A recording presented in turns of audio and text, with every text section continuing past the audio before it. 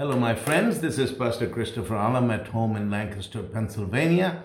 And again, I say, this is the day that the Lord has made. I will rejoice and be glad in it. And especially in these days when we're all under lockdown at home, it's so important that we maintain our joy in the Lord and stay with Jesus and not get agitated, because we see in the world, people have very little patience. There's a lot of people on the streets and they're just angry and agitated.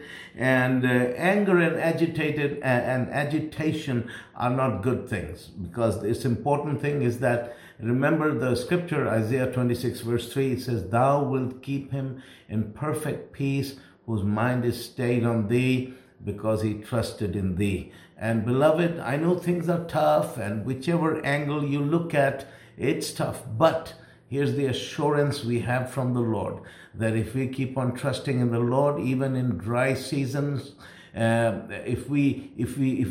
be like a tree planted by the river of water, so that even in dry seasons our root will not fail us, and we shall continue to bear fruit.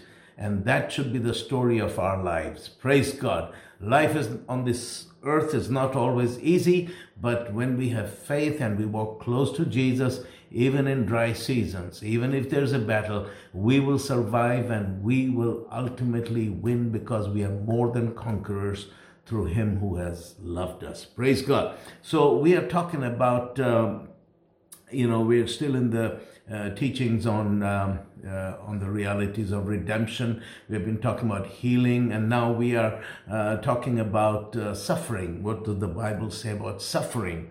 But before I go into that, let me tell you a little story, like I've been telling you in each one of our sessions, a story from the field, and this is from Sweden.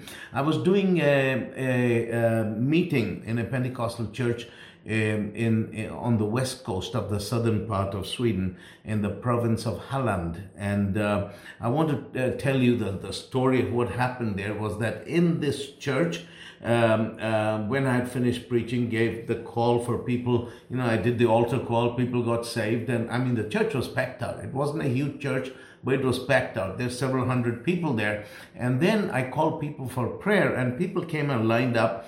And there was this lady, I think she was about 55 years of age, and she came and stood there, and she was smiling. She looked perfectly normal. She was a Danish lady, had been a Christian for many years. So I asked her, I said, "Sister, what is it that we should pray for?" She said, "Brother Christopher, I don't know, but I've been a Christian for like 25 years, but I've never had any joy in my life, and I don't know what's wrong with me, and I can't sleep at night. I have sleepless nights, and I have nightmares." And she kept on describing her condition. So she said, "Can you pray for me?" I said, "Sure." So I really didn't know what to pray for. So, and when that happens, I normally just pray in the Spirit. So I lay my hands on her head and I begin to just pray in other tongues. And I did this, and after about 30 seconds, suddenly she opened her eyes, and she had this wild look on her eyes, and she began to shake like this.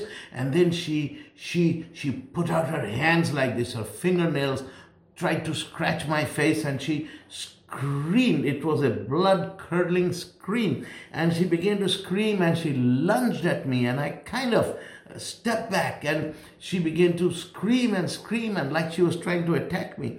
Well, there were two things that happened. The first thing was that there were like six grown men. Two of them were my friends, close friends of mine, and four other men. They came running to take a hold of this woman, and these guys were big. One of them was like, I think 6'2". He weighed like 250 pounds. These guys were built like trucks, And this little woman, this little Danish lady, I literally saw her throw them. They went flying through the air. They went flying.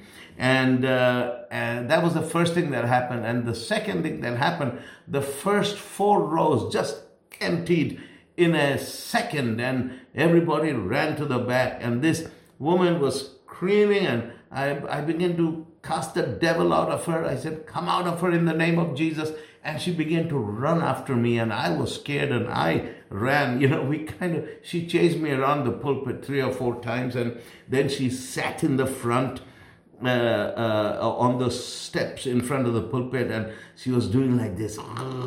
She was like a wild animal. She had her claws out like here, and her eyes were big, and she was making this growling animal sounds, and I didn't. The whole church was frightened, and I was a young preacher. I think I was like 32, 33 years old, and I had never had anything like this, and I was scared. And anyway, so I kind of walked up the aisle to a few yards away, and I was praying. I was saying, Lord, what do I do here? What do I do here? And that's a wise thing to do. When you don't know what to do, ask Jesus. And then the Lord said to me, just go back to her. I said, Lord, are you kidding? I can't go back to her. I'm scared. The Lord said, no, just go back to her. So I walked back to her, and she still sat there glaring at me, with her claws out, and she was going like this. And I stood like 10 feet away from her, and I just looked at her and prayed in tongues. As I prayed in tongues, suddenly I began to differentiate between her and the devil. And I realized that, no, she is a person who's deeply loved by God, and the devil is tormenting her, and she and the devil are not the same person. And as soon as that happened, my heart was filled with such a love and compassion for her. And as soon as the love of God filled my heart, all the fear left me. And I heard this voice in my head saying, perfect love casts out all fear. So I knew that the love of God had cast out all fear. And suddenly I was not afraid of her anymore. And I walked closer to her. She still was doing her thing, growling. And I knew her name. I don't know how I knew, but I knew her name. I said, Elsa, stand up. I had never met this lady before, but I knew her name. I said, Elsa, stand up. And she stood up. I said, come here. And she came to me and put her nails right next to my face. I said, come here, Elsa. And I just held her and I hugged her, I think maybe 45 seconds or 1 minute or something like that. And then I just let her go. And the moment I let her go, she was completely free. She smiled and she began to praise God and speak in tongues. And it was lovely. And anyway, she came back the next day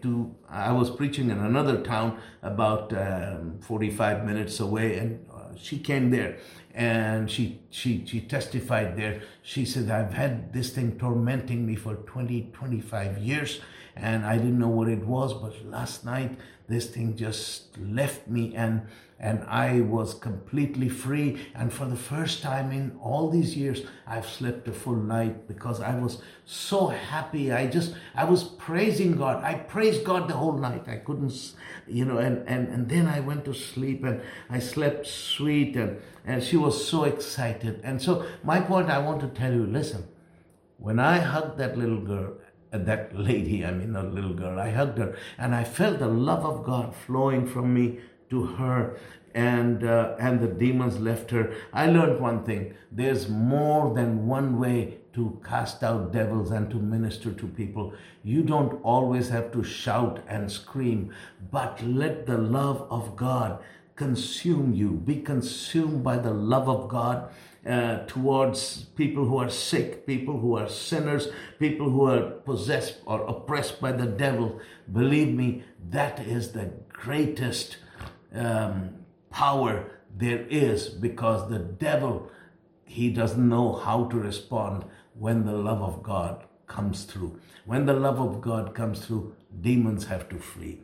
Hallelujah. Anyway, so we were talking about suffering, and we were talking about, the different kinds of suffering. We talked about the different kinds of suffering, and one was we suffer because we live in a fallen world. Then I talked about people suffer because of a lack of knowledge, because they don't understand the full extent of what Christ has done for them, that he has actually borne all their diseases and infirmities and given them total victory. And if these things are not preached to them,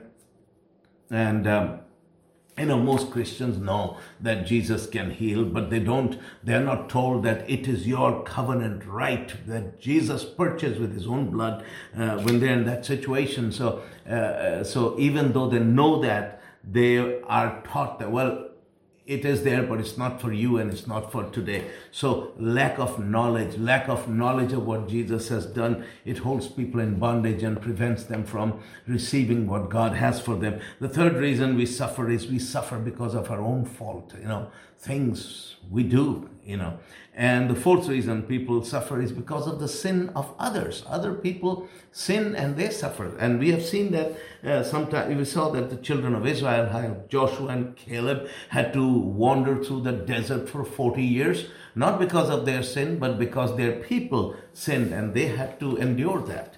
And the fifth is suffering for the sake of the gospel. That's also a kind of suffering, when we suffer for the sake of the gospel. And I suffered that way because when I got saved and God called me to preach the gospel, I was preaching the gospel. I was arrested several times and then I was put into prison. I was tortured. I was in prison for slightly less than a year. Then when I came out, they wanted to execute me. They said I was arrested again because I had a Bible and I was witnessing. And they told me the main reason was because I had a Bible. And they said, you keep on this thing with Christianity. And my own father, who was an army general, he said to me that you'll be executed. We'll cut your head off. That's what he said. And so I escaped. When I escaped, my own father put out a shoot-to-kill order because there was martial law in the country, and he put out a shoot-to-kill order against me, and I had to escape, leaving everything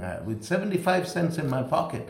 And then finally, in the way God provided, and I ended up in Western Europe, and I ended up in Turkey, I ended up in Belgium and Holland, and then I finally ended up in Sweden, where I got political asylum. So I had to suffer, lose everything, but that was for the sake of the gospel. And so that is the only kind of suffering that a Christian has to endure. A Christian should not suffer these other kinds of suffering, but a Christian, we are called to suffer together with Jesus. And Philippians 1:29 says, "For unto you it is given on the behalf of Christ, not only to believe on him, but also to suffer for his sake." So we are called not just to believe in Jesus, but also to suffer for his sake. Now, I remember years ago, there's this teaching going around in a very well-known faith preacher in the U.S. I won't mention his name. I heard him say that, if the Apostle Paul knew what we know today, he wouldn't have to suffer what we suffer. Now, that kind of stuff is nonsense. I think people in America, we live so comfortable, we live so cushy that somebody on TV says something against Christianity and we think there's a huge wave of suffering, or the government says, well, you can't hold services in church because we don't allow more than 10 people to gather. And suddenly we talk about, people are talking about, oh, this is persecution of the church. Listen, you don't know what persecution is all about, because at this moment, as I speak, thousands of people are suffering. They're languishing in prisons, and people are dying every day for the testimony of Christ. And that is something we are called to endure. We are called to endure that kind of suffering because we are called not only to believe in Jesus, but also to suffer for his sake. Then 2 Corinthians 1:5 says, "For as the sufferings of Christ abound in us, so our consolation also abounds by Christ." So just like the sufferings of Christ abound in us, that means they come upon us, we enter into the sufferings of Christ, but in the same way, our comfort of the Holy Spirit, the consolation that Christ gives us also abounds in us. So anyway, now the sufferings of Christ are in two categories. The first category, if you look at the sufferings of Christ, that I said we are supposed to partake of the suffering of Christ. The sufferings of Christ are in two categories. One is his substitutionary suffering, and that is that when he was whipped, he was bruised, he was beaten, and he was nailed to the cross. And through that suffering, he bore our sins, he bore our mental diseases and infirmities, and he bore our sins upon his own self.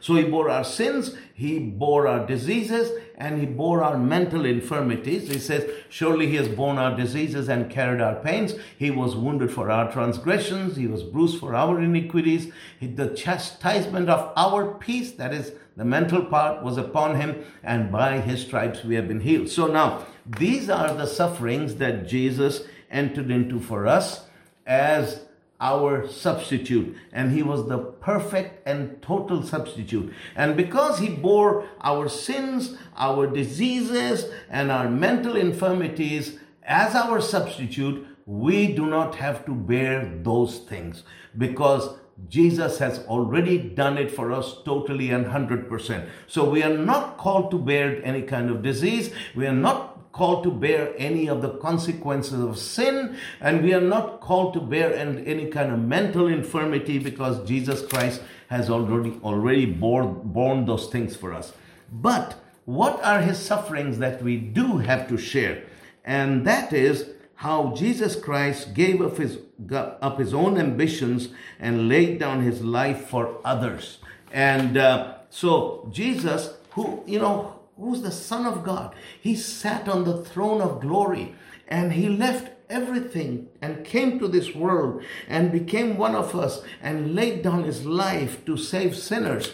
That is what the kind of suffering that we are asked to enter into, the sufferings of Christ that we are called to enter into. That is when God calls us to lay down our own lives, our own comforts, our own ambitions, so that others may have eternal life. I put it this way, as one of my mentors, George Berber, said years ago. He says, the Bible says that all things are ours, but sometimes God can call us to lay down and to sacrifice good things so that others may have that which is far better, the excellency, which is the excellency of the knowledge of Jesus Christ, our Lord and Savior.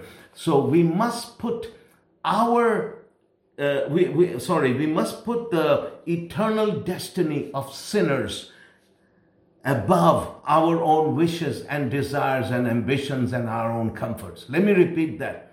We must put the eternal destiny of sinners as being more important than our desires and our ambitions and what we want and our comforts. We must do that, and that is entering into the sufferings of Christ. Right now, I have friends suffering who are suffering for Jesus in the missions field. They left good, cushy, wealthy lifestyles, living in America and living in Europe. They have highly educated, lived good lives, had everything, good people. And yet God called them to leave everything. And they left everything and went to the missions field and are serving God faithfully today. I have several friends like that who have done that. And that is, when you do that, you lay down your own life, your own ambitions, your own comforts to bring the message of salvation to other people. That is what I call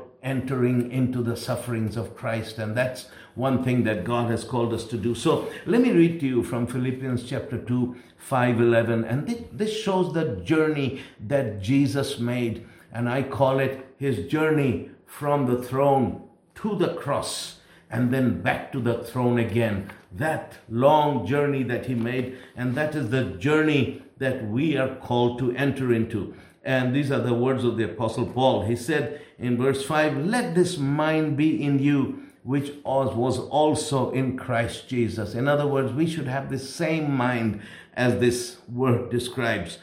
Verse 6, "Who being in the form of God, thought it not robbery to be equal with God." That means that Jesus is God, and he was equal to the Father.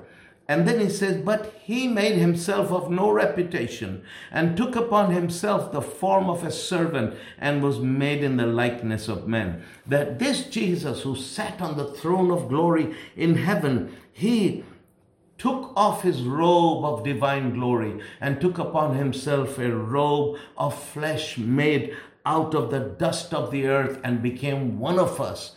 And he was born into a manger where they kept animals in Bethlehem, in the village of Bethlehem. And he was born into the house of Joseph and Mary, who were so poor that the Bible said that if a family had a firstborn, they had to offer a lamb. They were required to offer a lamb as a sacrifice at the temple when he was dedicated. But the Bible says if the family is too poor to afford a lamb, they could sacrifice 2 doves. And that's all that Joseph and Mary could afford when the Son of God, the King of Heaven, was born into their home. So Jesus was born into a poor working class home, and he says he made himself of no reputation. The King of Glory came to this earth and worked as an ordinary carpenter, and he was a simple poor man. He says, and he took upon him the form of a servant. Instead of being a master, he became a servant. And he was made in the likeness of men. He became an ordinary man. And it says, and being found in fashion as a man, he humbled himself and became obedient unto death, even the death of the cross. And becoming a man, he humbled himself even more, and he was obedient to the Father unto death, even the death of the cross. As if that wasn't enough, that he left his glory in heaven and came to this earth. But when the Father told him he had to go to the cross, he went to the cross. And because of that, God has also highly exalted him and given him a name which is above every name, that at the name of Jesus every knee should bow, of things in heaven and things on earth and things under the earth, and that every tongue should confess that Jesus Christ is Lord, to the glory of God the Father. Now, you see, when we are talking about suffering, that is the kind of suffering we are called to enter into, that we enter into the sufferings of Christ and we obey the calling of God to preach the gospel. And there are people whose death becomes their testimony, because the word martyr actually means a witness. It's not just a man dying, but a man dying in such a way that it becomes a testimony. And sometimes God, the martyr's crown is the greatest reward, but there are times when God, most of us, we are not blessed with the martyr's crown, but we are called to sacrifice everything to follow Jesus. And if he calls you to do that, please do that with all your heart, because that is where your reward is. Peter asked the Lord, he said, Lord, we have left everything to follow you, and what do we get? And Jesus said, whosoever has left everything to follow me, for me and for the sake of the kingdom. Whosoever has left everything for me and for the sake of the kingdom, if you have left houses or lands or mothers and fathers, brothers and sisters, you shall receive 100-fold. Houses, lands, mothers, fathers, brothers and sisters. And he says, with persecutions. That's a part of the package.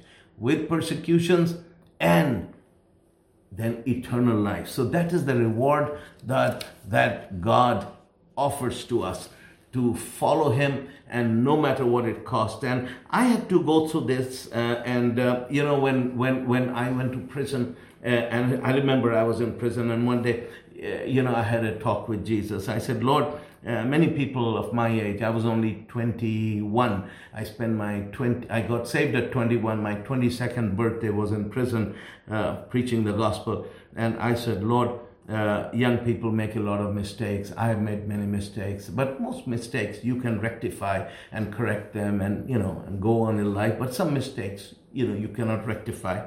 I said that, Lord, I have lost everything. Lost my family, lost my inheritance, came from a wealthy family. I lost everything. And I said that, and I've lost my name, my reputation, and I'm in prison, and I've lost everything. Now, I want to know, because if this is one of my foolish mistakes, this whole thing about following Jesus is one of my foolish mistakes, I've really made the biggest mistake of all, lost everything. But if Jesus is truly the Son of God, if he is truly risen from the dead, and he is who the Bible says he is, then I have not lost, but I have won everything, because I have won heaven and I have gained everything. And I said, Lord, I need to know. I need to know, is this in vain, or is this real? Because, I had put everything into it. But at that moment, I somehow, like when John the Baptist sent his people to Jesus, are you the one? He just wanted to make sure one last time. And that was a similar situation. Here I've lost everything and they want to execute me, kill me. Why have I lost everything? Was it worth it? And the moment I said that, suddenly the presence and the glory of God came into that prison cell. I cannot describe it to you, but it was like maybe some kind of haze, or something like that, filled the room. And I remember I was sitting on my bed, and my bed began to shake, and the glory of God was so strong, it went right through my bones, through my body, and I was shaking, and I just wept and wept and wept. And I heard these words. It was from the Gospel of Matthew. I later found out it says, I was in prison and you came to me. And that's when I understood that Jesus had visited me in that dark prison cell to show me that he was alive and he was the same yesterday. And no matter what sacrifice he called me to make, it was worth it all. And so at that moment, I was willing to die, because they had said to me that unless you stop this Jesus business, we are going to kill you. And that moment I said, fine, kill me, because I have nothing to lose. I have everything to gain. And I really, really wanted to be a martyr. And I saw in the scripture, in the book of Acts, he said how they, after they were beaten, he said they rejoiced that they were counted worthy to suffer for the sake of the name of Jesus. But it wasn't my destiny to die, because soon I was out of prison. Well, about 7-8 months later, I was out of prison, and then I was out preaching the gospel. I still had to endure more things, but those are the things that make us who we are.